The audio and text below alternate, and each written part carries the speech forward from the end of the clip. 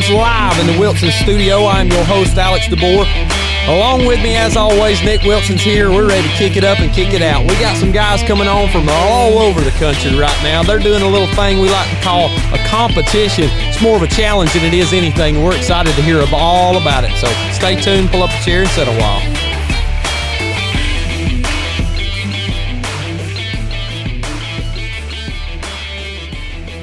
Nicholas, we've been busy this week, son. I think this is number 4 for the week, and it's been a lot of fun to kick them up and kick them out. We've been challenging ourselves to do more and more content in ways that I guess it brings more attention to the light of everything that we're doing, and gosh, what a fun time it's been. If they were more live, people would really understand how much grinding we're doing right now, but they're not live, so they'll just have to see it drop out there in the world. Yeah, and it's been a fun week. We've went all the way back to turkey season for a little bit and talked to Mr. Dave Owens, and we talked to Tanner Burns, and I'll be honest with you, I hate turkey hunting as much as anybody does, but I'm starting to love it again. I've got the fire lit back. Put that to bed, man. You really enjoyed that. You enjoyed that last one with Tanner. I did. Tanner brought the thunder. Yep. Brought it in a different way than I'd ever seen brought before as far as turkey hunting. Guy killed youngest ever to kill 49 birds, complete the United States Grand Slam. So congratulations to him. If you hadn't heard that episode, make sure you go back and check it out. I may be wrong by saying this, but I'd say we'd probably be having an adult beverage with that gentleman in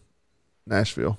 Yes, I hope so at the NWTF. That's going to be a lot of fun for us to get to. But, hey, anyway, I ain't going to waste no time getting right into this one. I want to welcome to the show Mr. Ben and James from the Bowhunting League. Guys, welcome to Talk About It Outdoors, and we're excited to have you here. Thanks for having us. Looking forward to it, guys. So, I guess when we walked up on these boys at a booth, I saw them in Alabama. You and I went over into the expo.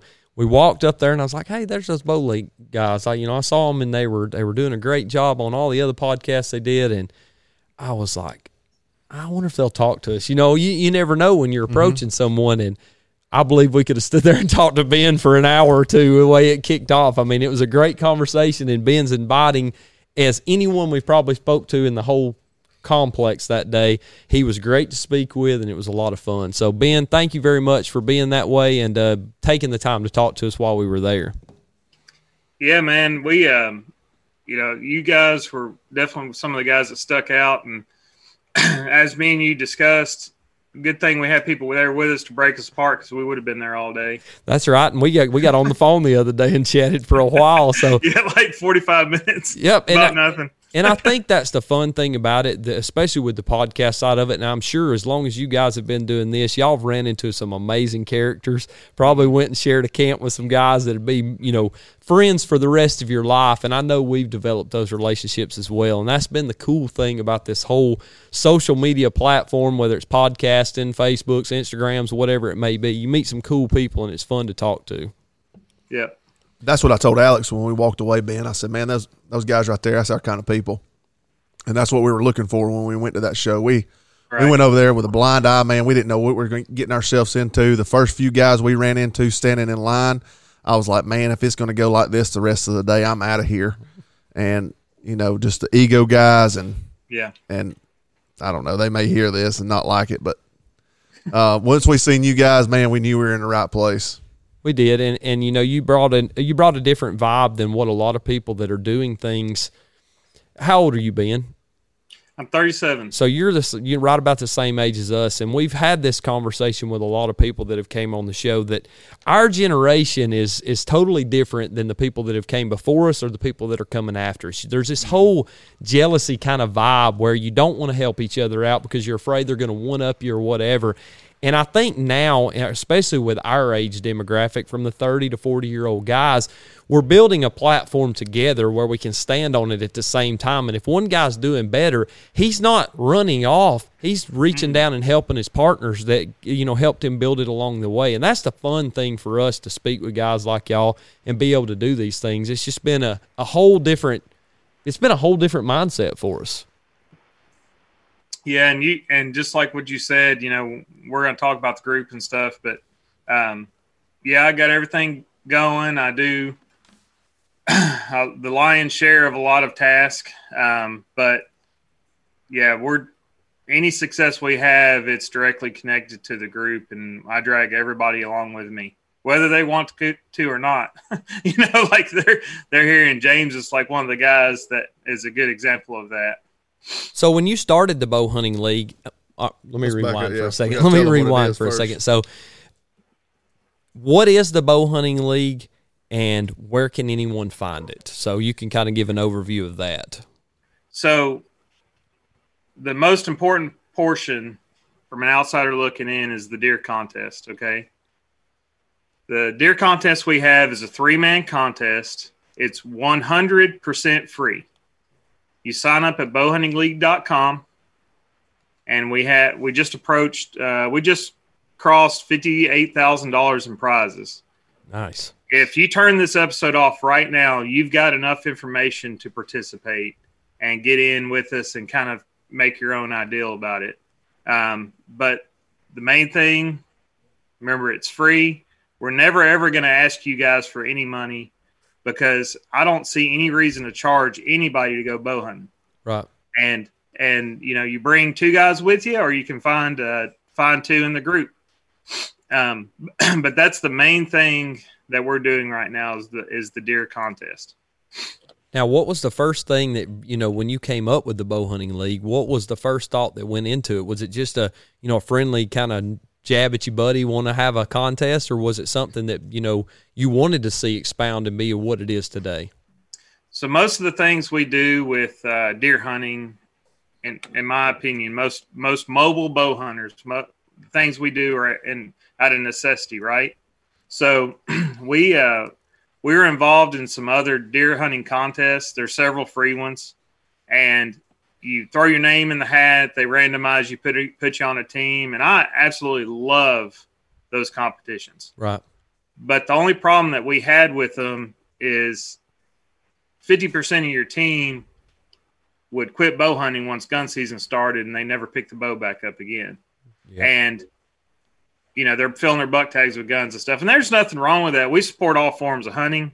But the thing is, it just always had me kind of jaded. I'm out here grinding it, and there's 3 or 4 other guys on the team that are just busting their tails to get it done, the whole thing. And I didn't like it. And so that we said, you know what, we should start our own contest where we can build our own dang teams, and I bet we could be competitive. Right. And that's where it all started.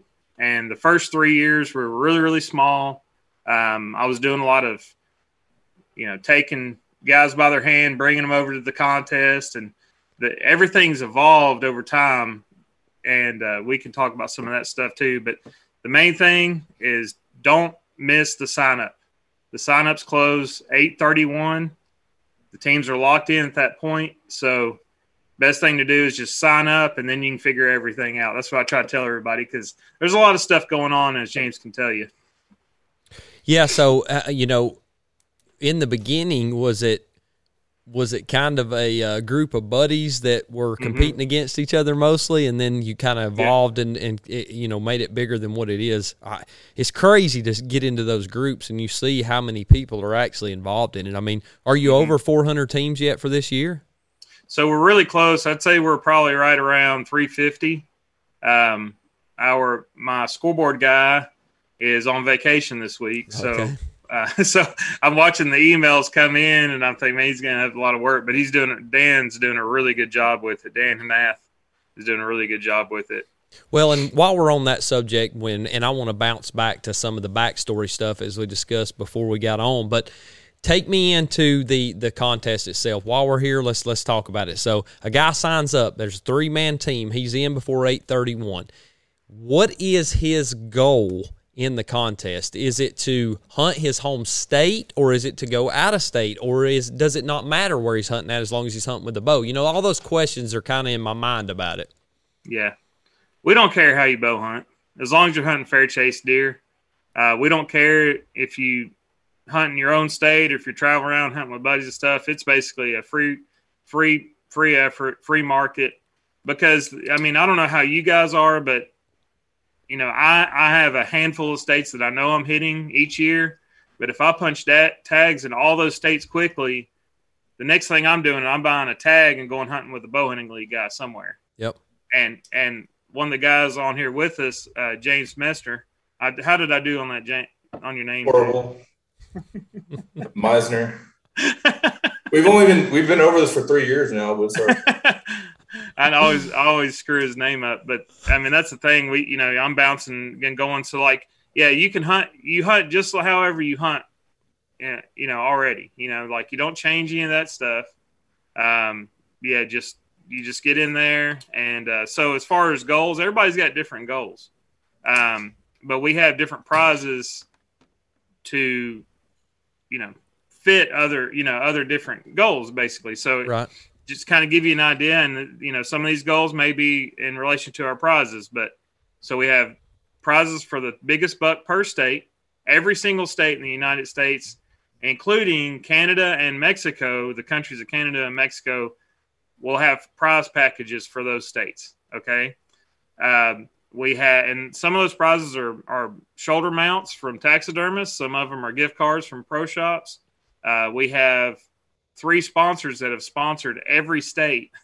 So wow. I'm actually we have 4 that sponsored every state. So you're going to get something of value, if you kill the biggest buck, no matter where it is. We have weekly big buck prizes. So if you hunt early and late, if you kill your buck early and late, there's a really good chance you're going to win that. If you smash a giant middle of the rut, there's a chance you're going to win the weekly big buck prizes. And all these prizes are made possible by our sponsors. Okay. Right. They're all donated. And what's cool about it is most of our sponsors are small businesses. That's awesome. Like I think 95%, we've got like 80 sponsors, and that's where that 58,000 in prizes comes from. And we also, just for participating, just for entering your deer, hey, you shoot a nice 120-inch deer, that's probably not going to win anything, if you're in, depends on what week you're in, but like, it's probably not going to win the weekly big buck. But the thing is, you get tossed into a monthly drawing, and these prize packages for the monthly drawings are $250 to $500. Nice in value. Yeah. So, I mean, you literally just hunt like you already do. And those are all the physical prizes that you can win. Uh-huh. The best thing about this group, and you won't know until you get in there, and James can help elaborate some on this, you have the ability to change the trajectory of your hunting career in one Facebook group. Yeah. I hunted with 23 different guys in the contest and in the group last year. Wow. I know of 102 hunts that have been traded in this group. We are not on anyone's radar.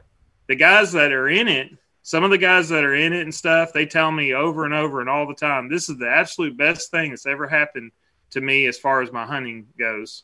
And the thing is, you get around all these guys, like, kind, and quality, all these bow hunters that care about people, that want to kill big deer, want to see other guys kill big deer, want to go hunt different states, want to hunt different terrain, right. All different things. This is made possible through this networking that we're doing. You're sleeping on guys' couches, you stay at people's houses, you stay in their camps, whatever it is. But next thing you know, you've hunted 3 or 4 states. It's only cost you a few $100 per state because of your tag and gas and food. And you've literally got 2 or 3 years of hunting in a matter of a couple of months. It's absolutely awesome. Crazy. Yep. And that's the relationship building thing. I was mentioning earlier that it's that different demographic that we go into in today's age, that everybody thinks that we're against each other, that we're competing mm-hmm. with, each other. And it's really not that way. We want to be, just as helpful as we can to the next guy. But so let's just say, for instance, Nick, I, and Cody are on a team together from our podcast. So there is what is it called? The King of Tines? Yep. So there's a group prize, correct? So that is actually an individual prize built into the contest. Okay. Okay. We have prizes for the top 10 teams. Okay. So if your team finishes in the top 10, we have prizes all the way from $1,500 prize packages all the way down to winning some turkey calls. Right. Okay. But the thing is, that's the team stuff. The individual stuff gets pretty crazy because the King of the Tines competition, like you're saying, it is your top 5 bucks for the year. Okay. Most guys, when they first get in the group, even if they're from a big deer state, they're like, what is this nonsense? Because they're thinking nobody's going to kill $5 in a year, right? Mm-hmm. We'll have probably 8 to 10 guys. James Meisner. Yep. Meisner, is that how you say your name? Yeah. James is going to be. He'll be up there. He was up. What would you finish last year in the King of the Tines? The past couple of years, I've been top 10. I mean, I do a lot of traveling. I hunt a lot. Just to piggyback on the King of Time things, it's the top $5 per member that they're killed throughout the year. So you need a 3-man team to get involved with it. But King of Tines is kind of the individual, let's see who can go all out, do it all. Those are for the diehards that are traveling, going to different states. I mean, like Ben said, there's been times where we'll be hunting, say, for example, last year I was hunting Kansas, filled a tag. The next morning I was in Oklahoma. It's just for those guys that are just really after it, just straight up killers who just want to get out there and do it. Mm-hmm. And the thing about Kings of Tines is we have a really big kind of, I call it the Super Bowl. It's called the Showdown. At the end of the year, the top 10 people in the King of Tines will get an invite to go to a neutral site and see who can basically hunt the best out of everyone within our group. So last year we went to Florida, public land, 10 guys from all over the country showed up, never met each other, just strictly social media. We were in an Airbnb house and they just hit it off. I mean, they even went on a fishing trip, and together. It's just the networking and bow hunting community in our group. It's just, like Ben said, it's life-changing. I talk to these guys more on the phone than I do like guys from my high school. It's nuts. It's just the hunting community out there. I don't know. It works. You just get what you put into it, basically. Mm-hmm.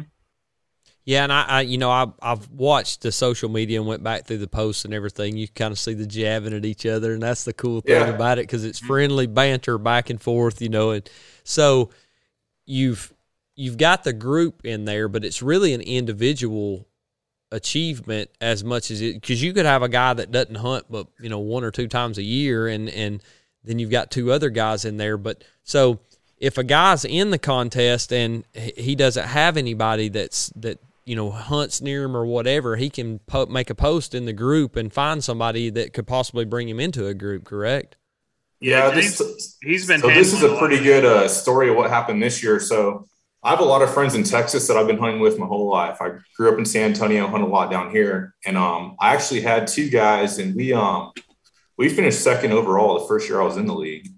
And this last year we did really well. I think we were top 10, but they don't really participate a whole lot on social media. They're older guys. They don't do a lot. So this year I was like, man, I'm just going to venture out. I actually talked to Ben about it. And we're always chatting. We have actually a huge group chat with, 20 guys. It just goes on nonstop. I was like, I'm going to diversify, because the biggest thing about bow hunting, like that Ben kind of touched on earlier, is you're just constantly building connections. So I actually picked up a guy in Iowa this year. Never met him in my life, but we talk daily, share trail cam pictures, and now we're on a team together. And he's going to come down and hunt with me in Texas. And then when I draw a tag up there, I'm going to go up there and hunt with him.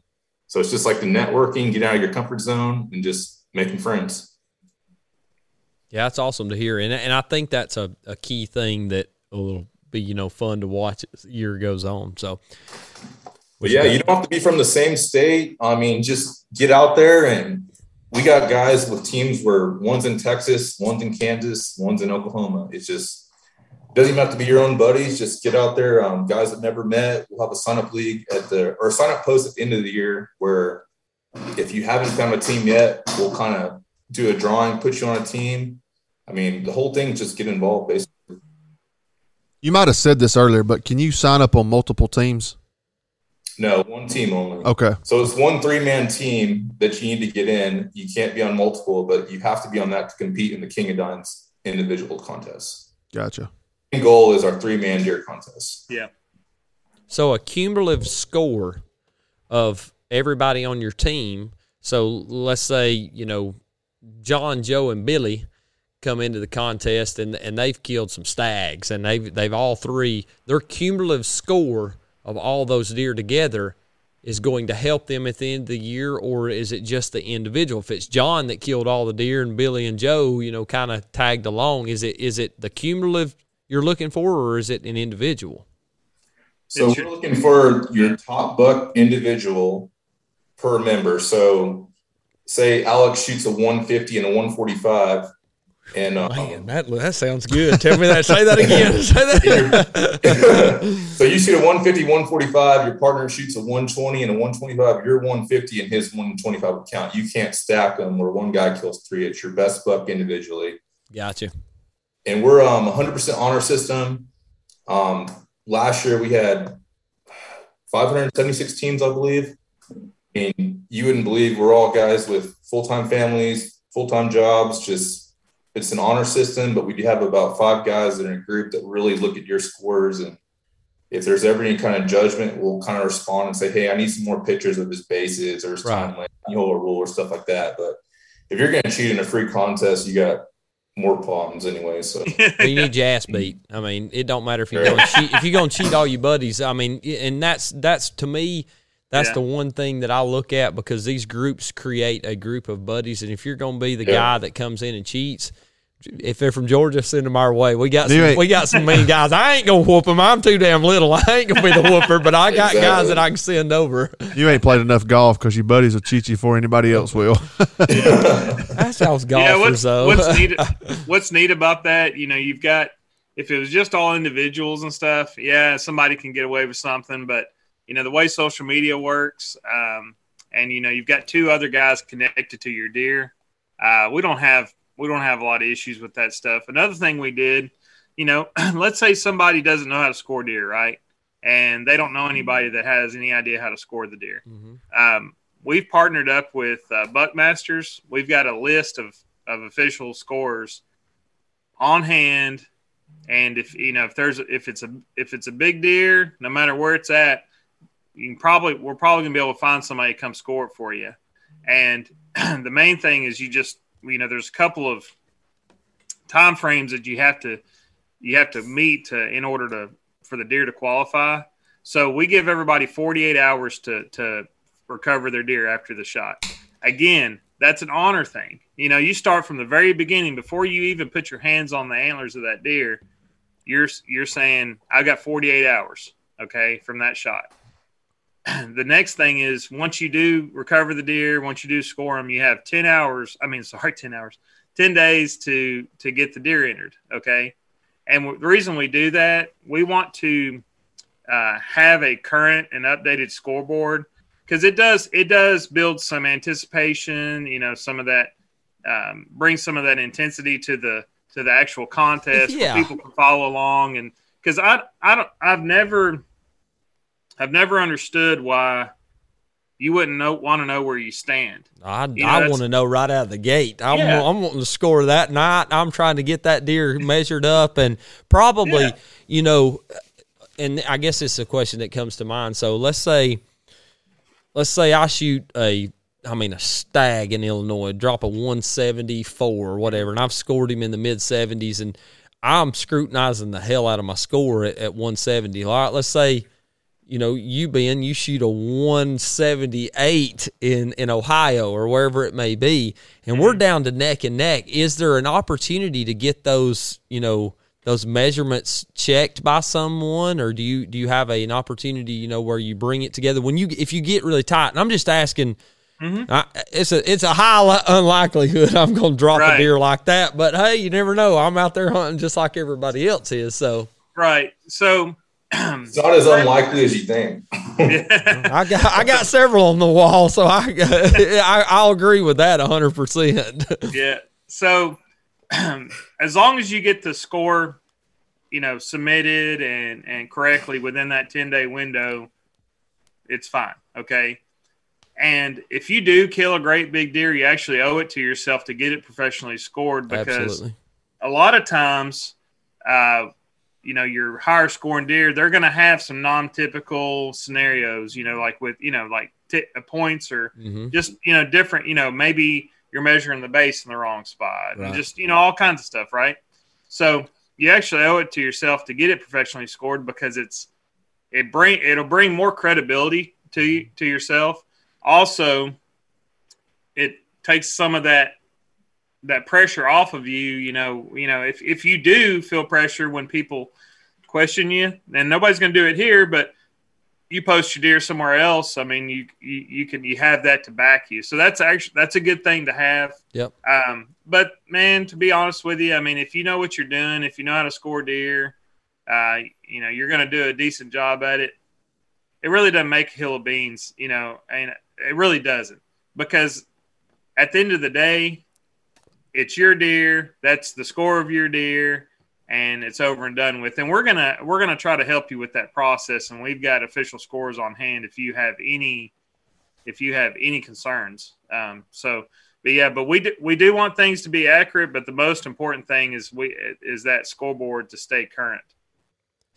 Because we had a scenario, and this is how James got involved with the moderator side. And James, you want to tell the story what happened to you your first year in? Yeah, I'll go ahead. So basically, it's funny you brought that up. So I joined the league, I guess probably close to 2 years ago today. I'm not sure how. Someone invited me on the Facebook group, and I joined, and I put it together a 3-man team.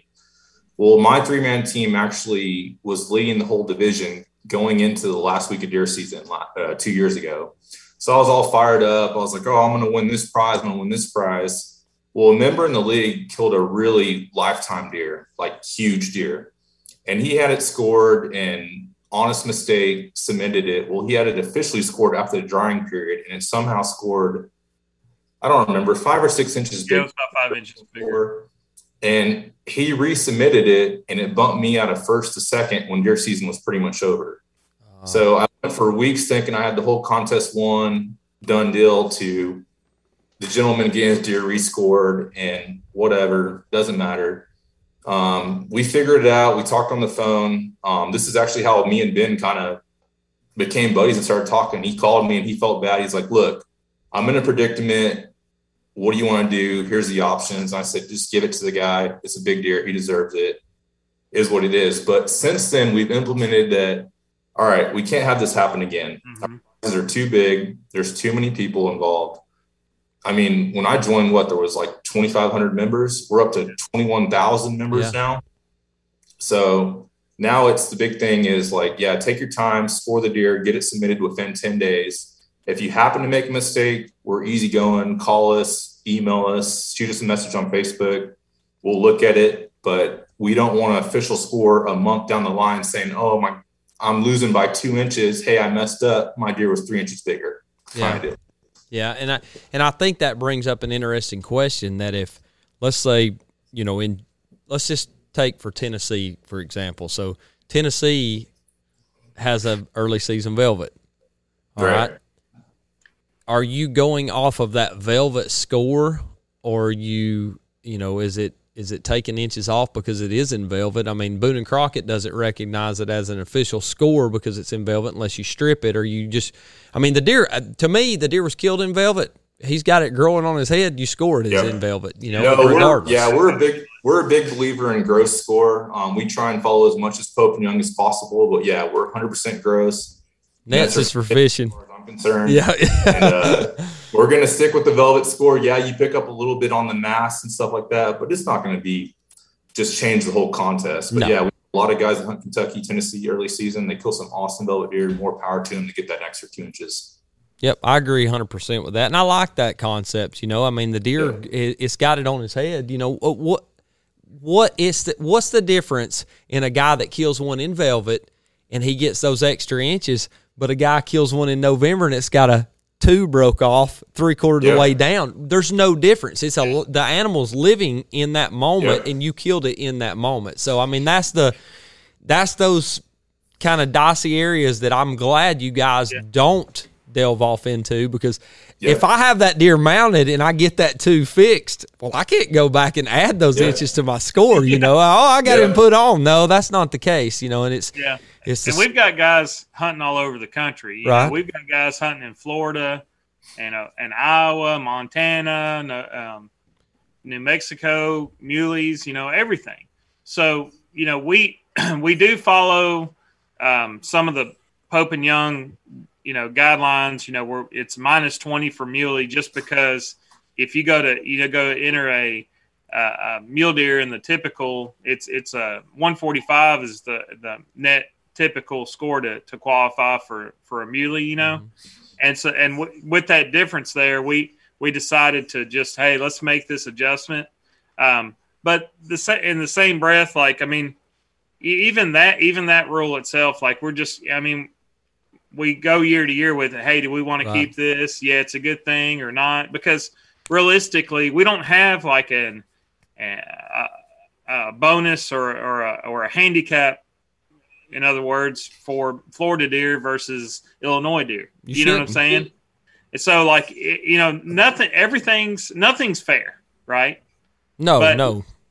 But the thing is, with this group, it brings an opportunity for guys to get into bigger deer. Mm-hmm. If you really, really, really want to. I mean, if you want it bad, and if you're hunting in a state that's not known for big whitetails, you have the opportunity to go hunt other places with guys in this group, and if you network and stuff too. So where things aren't fair, that's just like playing baseball when I was growing up. I played all the way into college. I played in college and stuff, and it wasn't fair. I was facing a guy that was 6'6", throwing 95 mile an hour. That's and right. He didn't do anything. He didn't work half as hard as I did to get to that school. Mm-hmm. But he just had, this God-given ability. Well, what do I make him move back, 2 or 3 feet from the mound, so I can hit it? No, I've got to up my game, and because life isn't fair. Competition is never fair. But what's cool about it is, in this competition, instead of the bullying and the people coming at people, you have this huge amount of camaraderie. Mm-hmm. And nobody is going to be cheering harder for you with your 115, 120-inch Alabama deer than a guy that just smoked a 200 in Ohio. We got a guy right now, he's killed like a 160 every single year. Last year he killed a 252. Okay. What was his name? Was that that was the guy who was on the Outdoor Drive, I believe. Yeah, Brunswick. Yeah, Brunswick. And that guy right there is ecstatic for you if you shoot a 130. I mean, he's just tickled pink for you, and that's the thing. You get around these guys that are real people. They're not ego driven. Some of them do get pumped up a little bit and get a little bit of confidence and stuff from the group, but that's what you're about. That's what your buddies are for, right? Yep, that's right. You got to have somebody that's going to smack you on the back and give you a high five and drink a beer with you when you kill a deer. And that's right. What we're trying. That's what we're trying to keep this going with this community. So once you take a deer like that, just say any deer you take for the league. Once you get it scored, do people need to take pictures from their stand, anything like that? What do they need to involve in that before they submit it? At a minimum, we require one photo of the deer with the bow and a photo of the score sheet. But that's the minimums, right? Most scenarios, 95% of the scenarios, that's fine. That's going to roll with it. 150-inch 10-pointer, nothing crazy, nothing we can't see. But there are scenarios, and we do ask guys, if you kill a deer that's got a bunch of non-typical trash off the bases and stuff, just take some photos of it and send it in with it. But yeah, at a minimum, that's all we ask but that bow has got to be in the photo. Oh yeah. Dadgummit. We've had some freaking amazing deer get disqualified, and we'll disqualify a 200 just as fast as we will disqualify a 90-inch deer if you don't have that bow in that photo. And one kind of like a caveat to the bow being required, that's promoting bow hunting. Yeah. Wherever right. that photo goes, people see, that they see, that guy's, shooting a 2005 Hoyt or he's got a brand new Matthews V3, but you're telling so much more of the story just by having that weapon in that photo. The picture is worth 1,000 words. There you go. That's what they mean. people understand, hey, he killed that with that bow, and I can see the kill shot, on the animal. Looks like he made a good shot. And then you're inquisitive. Well, how far was it? What state was he in? Just all these things. There's so many more things that I feel, and it may just be me personally, but when I see somebody's got a photo of a bow kill, I'm so much more interested, like immediately. Yeah. I can't help it. It's much more Probably interesting. I'm a bow hunting guy.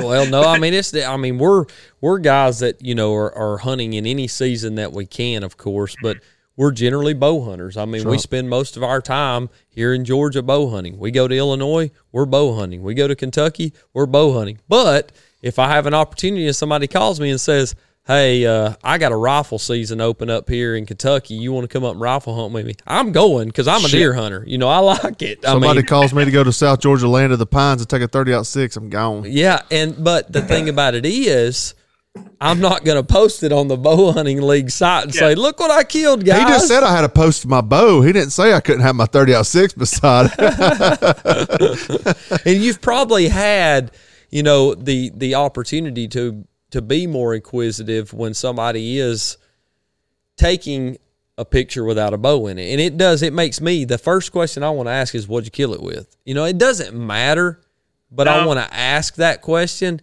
But don't come in the bow hunting league is what these guys are saying with a rifle kill, wanting to pretend, to brag about it. If somebody kills a big deer with a bow, or a good deer with a bow, they're going to be happy about it. You're going to see the passion about it. Yeah, yes. And we've got a lot of guys in the group and stuff that, they'll, like James got a once in a lifetime opportunity to go. Where was that? Where'd you hunt at last year in Texas? I drew Texas isn't really known for public land, but we do have a little bit of it. I drew a pretty elite public land rifle mule deer tag last year. Had a ball, went solo backcountry West Texas near Big Bend, and I shot a really nice mule deer with my rifle. Tickled to death, but I just didn't post on the bow hunting league, just posted on my personal Facebook. So that's right. Yeah, we support all hunting, anything legal hunting. I mean, we don't care if you shoot with a rifle, a crossbow, whatever. We love it all. But the thing that separates us from everyone else is we're vertical bows only. And that's another reason we require that bow in the picture. Mm-hmm. We're happy for you if you shot it with whatever, but this is the bow hunting league. Forgive me for asking this, Ben. You might have already said this. If somebody kills a deer, where do they go to post that? Online or on a is it a forum? So they're going to send all the information to an email address. I create an email address specifically for each year. Okay. And the reason we do that is we looked into doing some forms and some things like, hey, do this photo and you're done. But we need to have that communication, just like when we have these really odd deer, or if we have a scenario where, we have if there's an error on the score sheet, we want to be able to communicate with the guys and say, hey, can you send me a picture of this instead? Or your photo of your score sheet didn't pop up, that way they're just not submitting stuff and thinking they're done. That's right. And it's just easier, but yeah, just they submit it through an email, and we'll have that. What I do is I capture emails on the sign up form, which is on our website. So right after signups close and I've got all the email addresses, I'm going to make sure everybody has everything that they need in that email so they can pull up the rules email and say, okay, this is where I submit my deer. Okay. So that was my question. That was my next question. So once you sign up, you put your email on there. When everybody gets done, you're going to send that back. You're going to send that out to everybody's email. So they'll have that generic email to send it back to.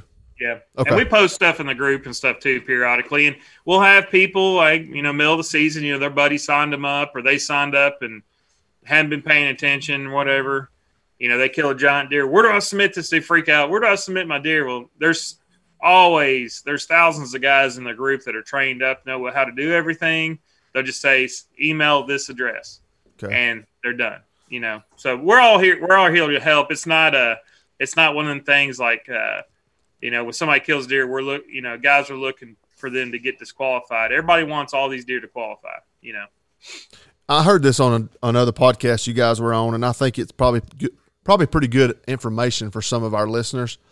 I not necessarily me. I don't have this. I wish I did. But what should someone do if they have a big deer on camera or a big deer they are hunting? So you don't have to do anything with us per se. I mean, I know, and I think you're alluding to what Brunswick just went through. Yes, I am. So, and that's something I was talking to when I talked. We had the podcast with Trevor, and Steve, and we went through the podcast with them. And after I got done, I was like, y'all need to interview Brunswick. I was like, this guy killed a deer that 98% of America would have believed it came from a high fence deer farm, but he had everything buttoned up so tight. You know, you need to have a plan. So this just kind of basics of his conversation. You need to have documented evidence. You know where you're at. You know, buddies. You know somebody needs to know where you're at. Right? It's kind of like an alibi. Right. That's right. But as soon as you shoot that deer and you see it go down, or you hit him good, and I would immediately call the DNR, call the COs, get a hold of somebody to come out there. And I think Brunswick ended up having a sheriff's deputy come out or something, but somebody to come out there and verify of law enforcement. Hey, here's the shot. There's the blood trail. There's the dead deer. There's your stand. Here's your permission slip if you're on somebody else's property. Pull up Onyx maps, look where you're at, have them verify, hey, this is where I'm at. Because the worst thing that can happen, and this has happened to some mainstream guys, and very recently, worst thing that can happen is DNR jumps the gun. They think that you were trespassing or something, and they jump the gun, run and confiscate that deer. Next thing you know, there's a story, deer confiscated. That's right. Once the story, the ink hadn't even dried on the story, and you've already got your deer back because it was all, BS, and you've cleared your name, but they're not going to write a story on you clearing your name. Nope. Right. So the most important thing that you can do is have everything documented. And get it verified. Hey, this is where I was at. I was allowed to be there, and then take a picture with I'd take a picture with the law enforcement officer if it was me. That's right. And say, here's my buddy. Here's my deer. I think it's good information. I mean, like I said, I don't think a lot of people is going to may not ever have that opportunity. But from you saying that and saying that on another podcast, I think it's smart to do. I think it's very smart. If you got that buck on camera, if you know that deer's in that area, take the right precautions. Mm-hmm. Reach out to and it doesn't go into the realm of a deer of record-breaking capacity, but a few years ago, I was hunting off of 140, and I was hunting a deer that was probably in the 140, high, maybe even the low 50s range, and it was on the neighboring property, but he was traveling from the property I had permission to hunt. And I reached out to our local DNR officer, and I told him, I was like, look, this deer is in this field every single day. Somebody is going to shoot this deer from the road. Cody actually tipped me off to this deer, and he said I'm telling you, somebody's going to kill this deer from the road.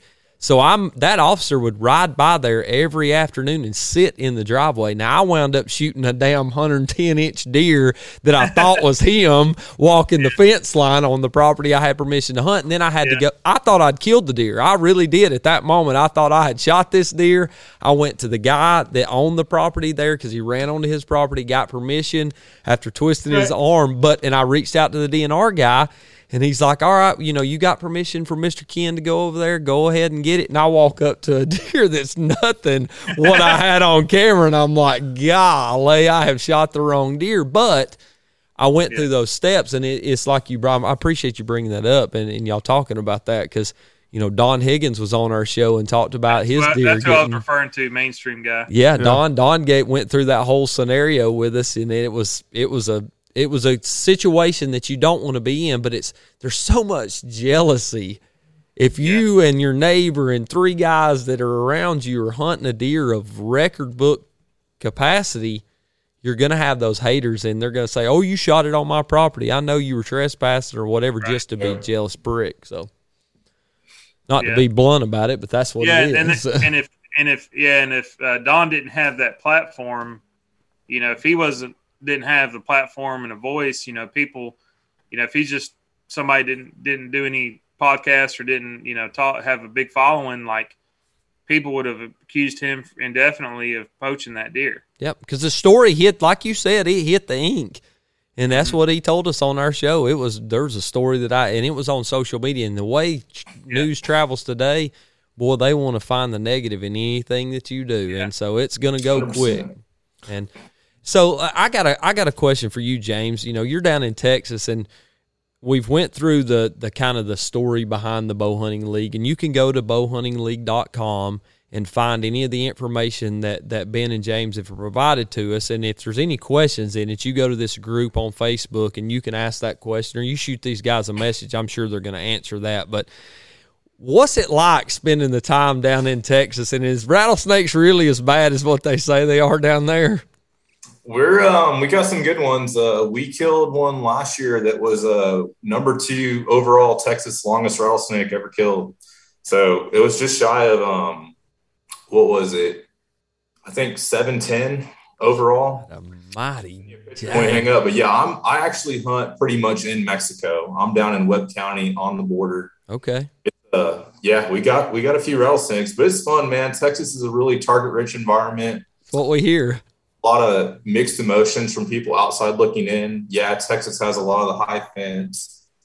People do have the pin release deer, but yeah, there is a ton of low fence, free range hunting still going on down here. Do you run into any? Grew up down here. It's where my roots are. It's where I'll always be. But yeah, I mean, I went on an aoudad hunt last month, shot a big aoudad ram. Was going to go on an axis hunt, but my son heard about it and couldn't wait. Had to come out a little bit earlier, so missed that one. But yeah, man, it's fun down here. Did you, or have you ever ran into anybody, crossing the border while you're in the stand? I know that's probably a common question. I see more Mexicans than deer on my sits usually. Oh, man. That's what I was getting at. I mean, I'm sure it's crazy to see. I mean, it's absolutely nuts. The last 6 months has been more than we've ever seen. I won't go into politics, but please don't. Nick will get me. Nick will have to censor me. He'll have me censored here. It gets bad. It's legit. We see quite a bit of them. For the most part, they're all, friendly, just wave and keep walking. They're just doing their own thing. I haven't had problems. They'll get in camp every once in a while, but yeah, we leave jugs of water out, all kind of stuff. It's legit, but I've never had a really scary scenario. I guess I've just been doing it so long. It just hasn't bothered me, but yeah. A lot of people are ending their honeymoon trips down right now because it's getting so bad on the borders. It's a shame that, the country won't take care of their people like that. And like you said, we won't go into politics, but, hats off to you guys down there in Texas for keeping things as safe as you can for everybody else. We appreciate it. Yes, sir. Ben, does the mule deer, does it fall in a different category? No, it's just got So all deer fall in the same category. But they have adjustments. So like your mule deer, it's -20 for your muleys. We have adjustments for a little bump up, little handicap for coos deer. I think it's actually like 50 plus 50 inches or something. I think it's plus 40 for coos, -20 for mule deer. Yeah. And then we have for blacktail, because we do have some guys that hunt blacktail out in like California and Washington State. There's a little bump up there for blacktail too. We want everybody to keep hunting how they always hunt, but we do. It's the contest is centered around whitetails. Okay, so no elk has ever been questioned. I'm not saying to compete against whitetail, but a different division. We actually do have a separate elk competition that we do in the league. Yeah. Signups are open right now for that also. Our buddy DA, that's a huge part of the league, runs that part of the contest. Okay. I believe last year it's basically just points on each side. So if you shoot, I think it's how he's doing it this year too. Yeah. Doing the same way. But yeah, we really have an elk contest. Yeah. I think there's some giveaways for Sika, game calls, elk calls, stuff like that for it too. So any talks of a rifle league? So he talks of a gun league. Yeah. So we've I've had several people come to me and say, hey, you're anti this or anti that, you're not supporting these, this type of hunting, blah, blah, blah. And I tell them, first person, tell them, like, look, you start this contest, you start a crossbow contest, or you start a gun league, I'll be the first person to support you. And every time somebody asks me, hey, I can't compete because of this reason, I'm going to send them to you. But I haven't had anybody take over that responsibility. Yeah. Yeah. It's a lot. It's a lot of work, and we've got so many people helping us now. We would not be anywhere close to where we're at as far as our professionalism and as far as like actually keeping a running ordered contest if it wasn't for these guys like James and DA and all the guys helping with the Facebook group and the moderating there. So let's say a team wants to sign up, and I know we've got several listeners that are not part of it already that are going to come on because they've already saw us tagging y'all and stuff on Instagram or commenting. They are asking about it. Let's say a team, and I've saw Working Class do this already. They've got like 3 or 4 teams entered in there. So I got some hammers out there that's reaching out to me like, dude, how'd I get into this thing? And so let's say a team wants to sign up under Talk About It Outdoors. How do they go about signing up for that and it be representing us in the league? So, and that's something you can do on your channels and stuff too, and kind of structure some teams like, hey, we want to have the largest podcast group of guys out there, right? So you can get everybody organized, and a lot of Georgia, a lot of Mississippi, Alabama guys are going to be signing up, right? A lot of guys Tennessee, but you could seriously just structure the teams and show the guys how to get signed up. A big thing is, the teams through our website, bowhuntingleague.com, but make sure you're following Facebook and Instagram because we're constantly doing announcements, deadlines, networking different teams, things like that. I mean, we get so many prizes donated to us by small businesses. Like next week, we'll do show a picture of your koozie. I mean, you name it. It's just get involved in the social media. Make sure you're on Facebook, following us on Instagram because we're constantly posting announcements too. Yep. And another thing we started doing just because I believe in these guys so much, and we are hungry to spread the word about the Bowhunting League. I've got decals. I ordered 500 decals, and they're on our website right now, bowhuntingleague.com, in the store. They're 100% free. No shipping, no anything. You're not obligated to buy anything else. I want you to stick one of these things on your truck, on your deer feeder. I want them in trail cam pictures. I want you to represent and understand we got your back. And my thought is if we get enough of them on the trucks and stuff, you may run into a guy out of state or just, anywhere in your town anyway and say, hey, I see you got a Bowhunting League decal. You may have another hunting buddy right then. And that's the goal. We want to get these things all over the nation and just like that, just as far as free swag. Miller Lite, that's actually one of James' connections. We've got a connection with Miller Lite. They sponsor all of our koozies. So they take and send us 2,000 koozies every year to give away. So we take and we drop them in all of the orders. Anybody that orders something from the store, they're going to get a free koozie. And if you enter a buck, we don't care if it's 50 inches or 250 inches, you're going to get a koozie. We're going to mail you a koozie, and you don't have to pay anything.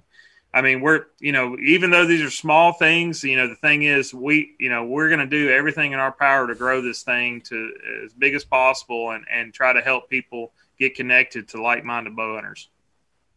I love it. You have anything for the smallest buck entered? So I've had like 5 people come up and say, I want to sponsor the smallest buck. So there's definitely something coming. There's interest for it. That's probably going to be the smallest 5 bucks or something. I don't know. I mean, I think that's got more. Fowler, if you hear this, you got you a contest. Hey, I know it's probably a lot to manage, but have you ever thought about breaking this up state by state? So I do track the in each individual state. So so we have a map, because we do have the state specific prizes. So I'll have a map that shows who the leaders are for each state, and the main thing that we try to shot, you get the individual stuff for each state, but the main thing is, you're not restricted to hunt with guys from your state, and I don't ever want anybody to think that they are. So we really try to shy away from the state-specific stuff other than the top buck per state. And but yeah, we had a couple guys that were leading 2-3 states last year. Wow. I mean, it's crazy. I mean, there's some really good deer hunters in this group. Yeah. Well, that's a good time going from that one into our shooting you straight question for the day. So, guys, if y'all give us just a second, we're gonna kick this shooting you straight question off and let y'all input into this one. So,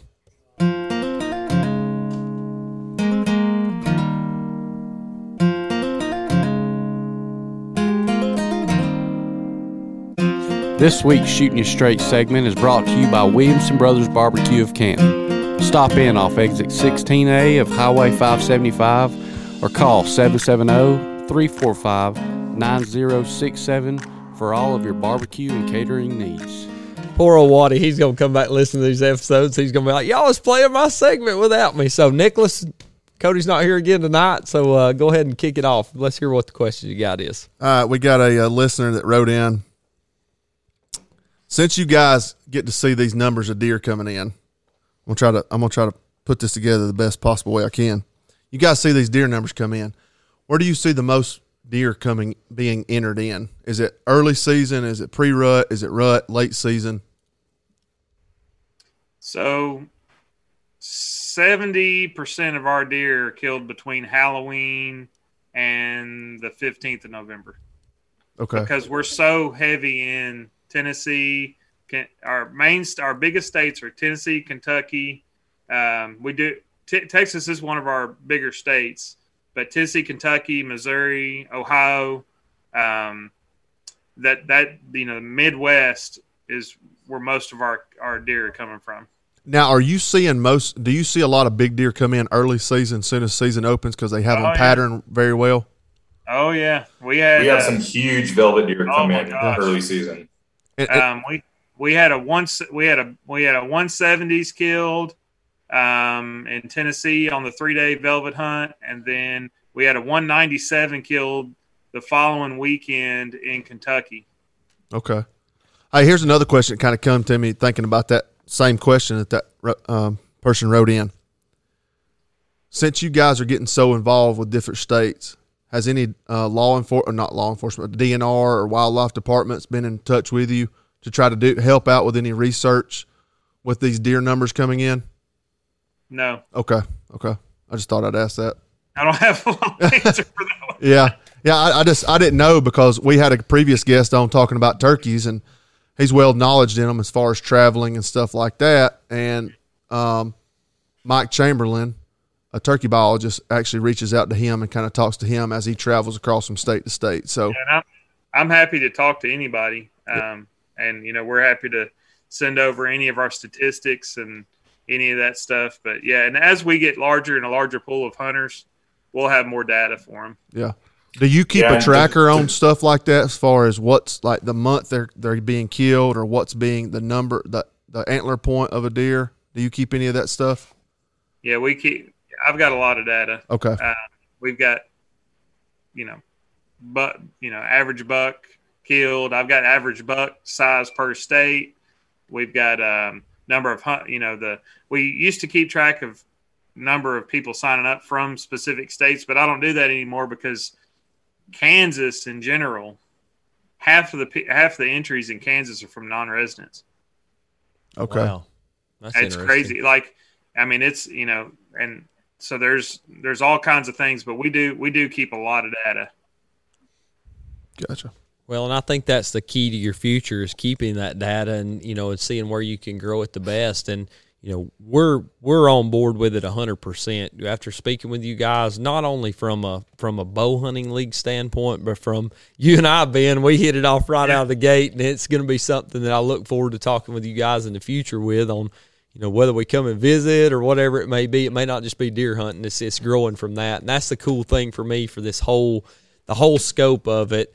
And since we started the podcast, we've been privileged to talk to people from Utah, Idaho, Minnesota, Wyoming, Tennessee, Georgia, Florida, wherever it's at. Everybody's coming in with the mindset that, hey, let's help each other out and do anything we can. And whether we're, you know, sitting around the campfire drinking beer and eating hamburgers, or we're running a contest and helping promote you guys in any way that we can. And as I said, we'll be over at the GON Outdoor Blast on August 20th, 21st, and 22nd. And I know you guys may or may not be able to make it with the Velvet opener coming down, Ben. I know we talked about that. And I'm gonna try to blitz down there. I would love to try to help you guys out and try to meet some more people. Yeah, and we're going to, you know, be there and available to answer any of these questions that we've heard tonight from you guys, and we'll promote it any way we can for you, because I really do think this is an opportunity I think it's an opportunity to grow the community. And one thing we've said all along, and Nick learned it very much so in turkey season with his ability to get out of state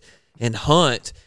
These guys that are sitting at home, you know, wondering, wow, how's all these guys killing all these big deer? You can go. You just got to go. You just got to just go. Just go. Got to go, man. That's the thing. You know, we're all in our 30s. I feel like I'm in the prime of my hunting career right now. Hopefully not towards the end of it. Right.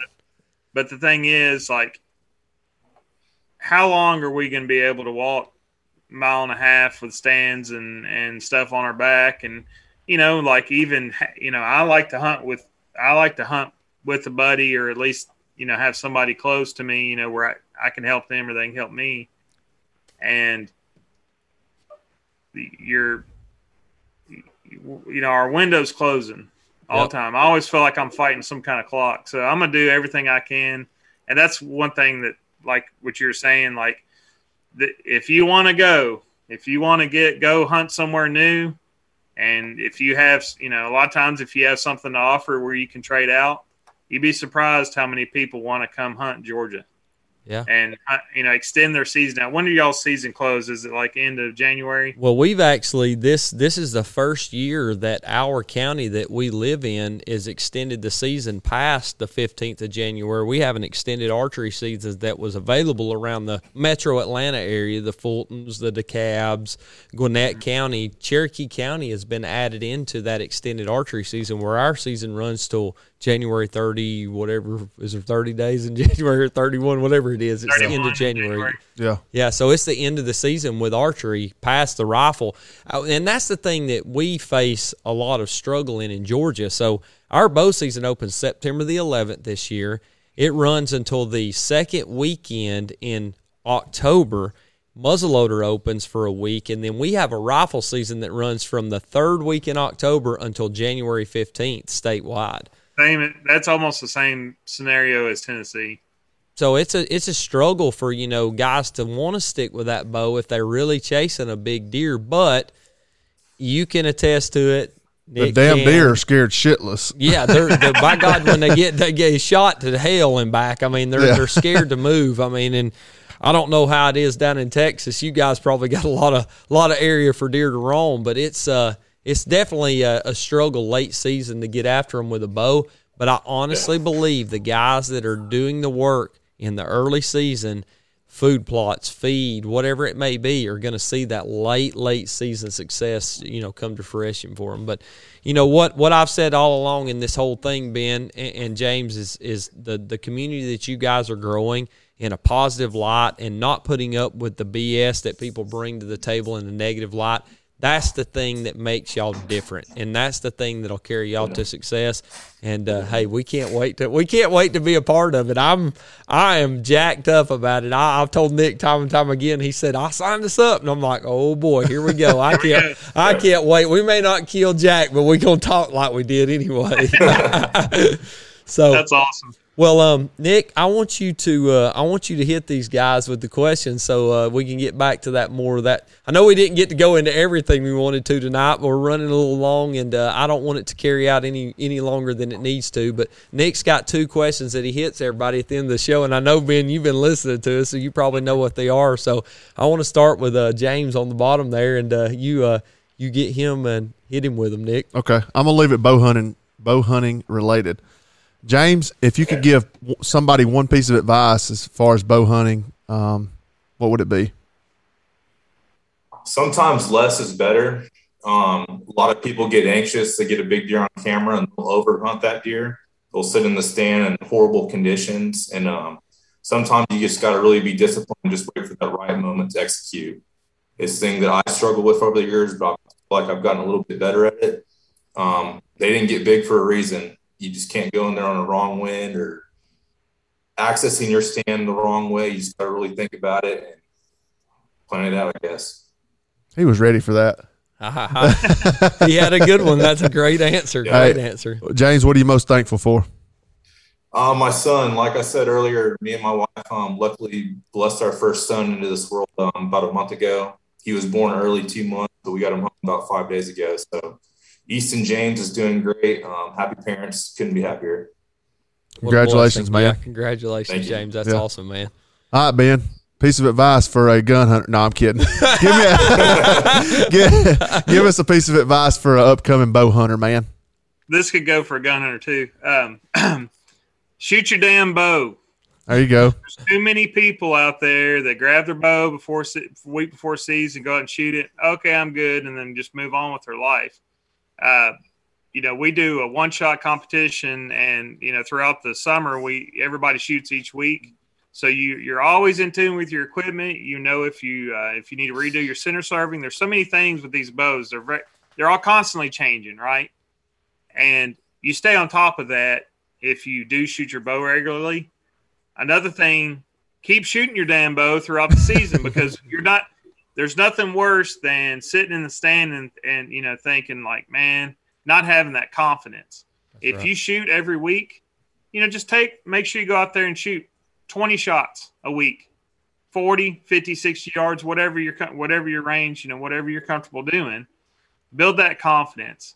There's nothing more critical in sports and work and hunting than confidence. If you have confidence, you're already ahead of the guy or just a situation where somebody doesn't have confidence.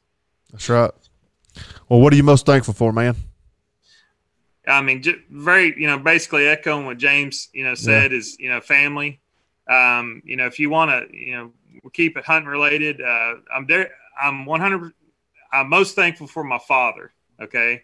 That's right. And I don't want to, he's still here and, we do a lot of hunting and stuff together. He's with me on my turkey bow hunt this year and we doubled up. He killed a giant bird and I killed a double beard and we've shared so many hunts together and he is the only reason that I'm in hunting, period. And we plant food plots together. We planted 6 acres of food plots on our place in Tennessee. And I mean, there's everything we do together. It's always a memory, you know what I'm saying? My dad, as far as hunting related goes, I'm most thankful for my father and he is the best example of what a father should be. And hopefully that, I could be the same, a mirror image of that or just, maybe just a small percentage of what he was to me, for my kids. Yeah. Well, thanks for sharing that, man. James, Ben, thanks for coming on, man. We had a great time with you guys. Looking forward to seeing you. Hope you guys come to Georgia. Yeah, that'd be cool. Yeah, I mean, I think James has hunted Georgia before. I don't know what his exact experience was like, but I think he had a pretty good time, drank a lot of beers. Well, that's the thing about the bow hunting league, man. We have a network, and this guy straight up on the internet in our group said, hey, anyone want to come hunt Georgia? I was on a plane on Friday. That's just how the bow hunting league's. Never met in person. Him and his wife put me up for 3 nights. I mean, fed me awesome, met all his buddies, had big bonfires every night, had a blast. Watched Georgia football together. Good time. Northern or southern part of Georgia? Man, we were probably an hour east of Atlanta, right from the airport. So You're right out there in Athens then. I can't even tell you the town I was in. You're probably close to Athens. Yep, real close there, yeah. Yeah. And that's awesome. And what you guys are bringing to the table, I'll echo it again and again, is a positive vibe in the hunting world. It's a collective understanding of knowing what hunters go through on a day-to-day basis, preseason, during season, after season, off season, whatever. And I want everybody listening to know these guys aren't flash and glam. They've been building this thing since 2015. They've been working their tails off to make it what it is today. And what the Bow Hunting League brings to the table is an opportunity for anyone to enter a competition and not spend a dime out of their pocket and have a chance not only to harvest a deer that's going to be a deer on your wall regardless that you're going to be proud of, but an opportunity to win a prize, but maybe get you out of your comfort zone and go to another state and build those relationships. And to me, that's what this podcast is all about for us. We don't care what we do with it other than build those relationships and continue to grow them.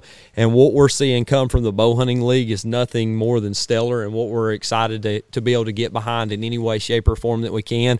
I hope we can get a few more teams signed up. You know, those other podcasts are kicking our tail right now, Nick, and getting teams signed up. So we definitely gotta represent for the Georgia boys. Oh, I've done made a note over here. We're about to go live on Instagram. You're about to get that mouth rolling. Oh, you better go get me another one of these bush lights and let me talk a little more. So, Ben, James, thank y'all so much for coming on the show, and we look forward to seeing what's coming in the future. And, hey, guys, we're excited. We're jacked up. We pumped up like a basketball. We're ready to get it going for you. Get on there, guys. Get on bowhuntingleague.com. Sign your team up. Women, youth, we have prizes for you guys too. You get a free decal. Hop on the store, order your free decal, sign your team up. Let's get it done. Any other sponsors that you want to shout out to, Ben? I know you got a long list. I've got so many, and to be honest with you, I don't want to start running through them and please forget somebody. We're constantly trying to do cross promotion and give guys shout outs on the social media. And, but yeah, I mean, I've got a whole list. It'd be like one, the old NASCAR interviews, after you win. And I'd like to thank Pepsi and all these things, but we've got a lot, and we do a lot of cross promotion. So if somebody's interested in sponsoring a weekly big buck or something like that, it doesn't matter what kind of product you have. If you want to support us, we'll help support you. That's awesome. Well, as I said, guys, we can't thank you enough for coming on the show, and, You ain't gonna have to worry about hearing from me, Ben. I'm gonna be calling you. I'm gonna pester the hell out of you in the future, just for talking, man. Hey, we could probably throw that sponsorship in there for that smallest buck kill. We could probably interview him on the podcast. There you go. Oh, he probably come from Georgia, if I'm guessing. We got a lot of buddies that like to shoot some little deer. So, hey, I just want to let you guys know before we get off here, I absolutely love your background. I can't think of a more beautiful background that you could have than that flag right there. Thank you, man. Nick's had that hanging there since the beginning, right in here, and it'll go if we ever get our new studio fixed. It's going to be hanging there. Old Glory's going to fly loud and proud for us because we're proud to. It's super important for us to remember that those that are deployed right now. That's right. We sit. We're talking about deer hunting. We have the freedoms to do what we want to do, travel state to state. Own guns, all kinds of stuff. All these freedoms we have. It wouldn't be possible without those deployed. And there's somebody really close to us right now that's deployed. And if y'all could keep we have an unspoken prayer request for that. Just keep it going and keep remembering those that are deployed and keep them in our prayers. Yes, amen to that. Yep. We've got buddies that are across the big pond and continue continue to defend what we get to enjoy on a day-to-day basis. It's all fun and games for us, and at times Absolutely. for them, they're getting to lay in the dirt and have to sacrifice everything for us, and we appreciate that very much. So thanks for bringing that up, Ben. Yep. All right, guys. Hey, we'll be talking to you soon. Look for it. Catch us on the guys. flip. We can't wait for it, guys. Sounds good, guys. Enjoyed it. See you, All right. man. Yes, sir. We'll talk soon. What was a good episode? It was an absolutely amazing episode. And, when we walked away from the Bowhunting League booth that day, you and I had one regret, and it was that we didn't buy us a hat. I know. And we gotta support those guys. And Is this episode dropping before before we go to the outdoor blast? yeah, it will. Yeah, Well, I'll tell anybody, if anybody's listening to this, you better come down there. I hope Ben's there. I hope somebody can shake his hand because he's a good dude, man. Yep, I He's like one him of a us. lot. Yep, he is absolutely one of us. And if you haven't signed up for the Bowhunting League, do me a favor and go over and or get in touch with Nick or I and get your team signed up. If you don't have a team, reach out to us. I promise we could probably put you together with somebody, and we could get a group of guys together to get in there under Talk About It Outdoors. We'd love to be a representative of the Bowhunting League. And man, I'm excited to see what the future holds for those guys, because, as you said, meeting James, that's the first time we've got a chance to really talk with him, and he's bringing something to the table from the Texas state, the big boys down there. That I'm gonna hit old James up, see if he's got an old turkey hunting spot. There you go. Hey, I mean, and I think those opportunities for anyone are able to build, and that's what the Bowhunting League is all about. It's not a contest. I think it's probably being perceived as a contest, but it needs to be perceived as a friendship and a relationship builder for anyone that wanted to get into it. So It's a big family. That's right. all this outdoors is. Oh, gosh, ain't it crazy how much we keep building on that? It is unreal, and it doesn't matter if we're talking to somebody that's never really hunted out of state or never been able to harvest a big deer, a big turkey, or whatever it may be. Those opportunities are just endless and aboundful for anybody to go out and do their thing, and it's just so cool, man. I think it's great. We're coming up on 60 episodes, old buddy. Ain't gonna be long. We've been working hard, and like I said all along, I appreciate this journey that you and I are on together. Hey, we've been knowing each other for a long time. We've been podcasting now for almost a year. We've talked more crap to one another in the last year than we have in the last 20 that we've known one another, and I wouldn't have it any other way. So our podcast is growing like our buck fever seed is. Man, gosh, Plug get that it in there. Yeah, Buck Fever Seed Company. We got some great things coming with Mr. Jeff and our buddies over at Southeast Wildlife Innovations. We can't wait to see them at the grand of all Georgia shows, the GON Outdoor Blast. There's going to be some amazing stuff coming from that. Gosh, I can't wait to see everybody. So if you haven't got your tickets, go online and get them. You can probably get them a little cheaper. I know that's the way the Alabama show was. And, hey, come by and see us and talk a while. Pull up a chair and sit a while, like we like to say. So for everybody here at Talk About It Outdoors, we want to thank you for following along with us. Thank you for supporting us in everything that we do. If you got any questions, comments, concerns, send those concerns to Nick, because he vets those well before he sends them over to me. I might get a little hasty. But we sure appreciate you being here again and hanging out with us, and take us into next time. And remember, smile as you go, and don't forget, mount the memories.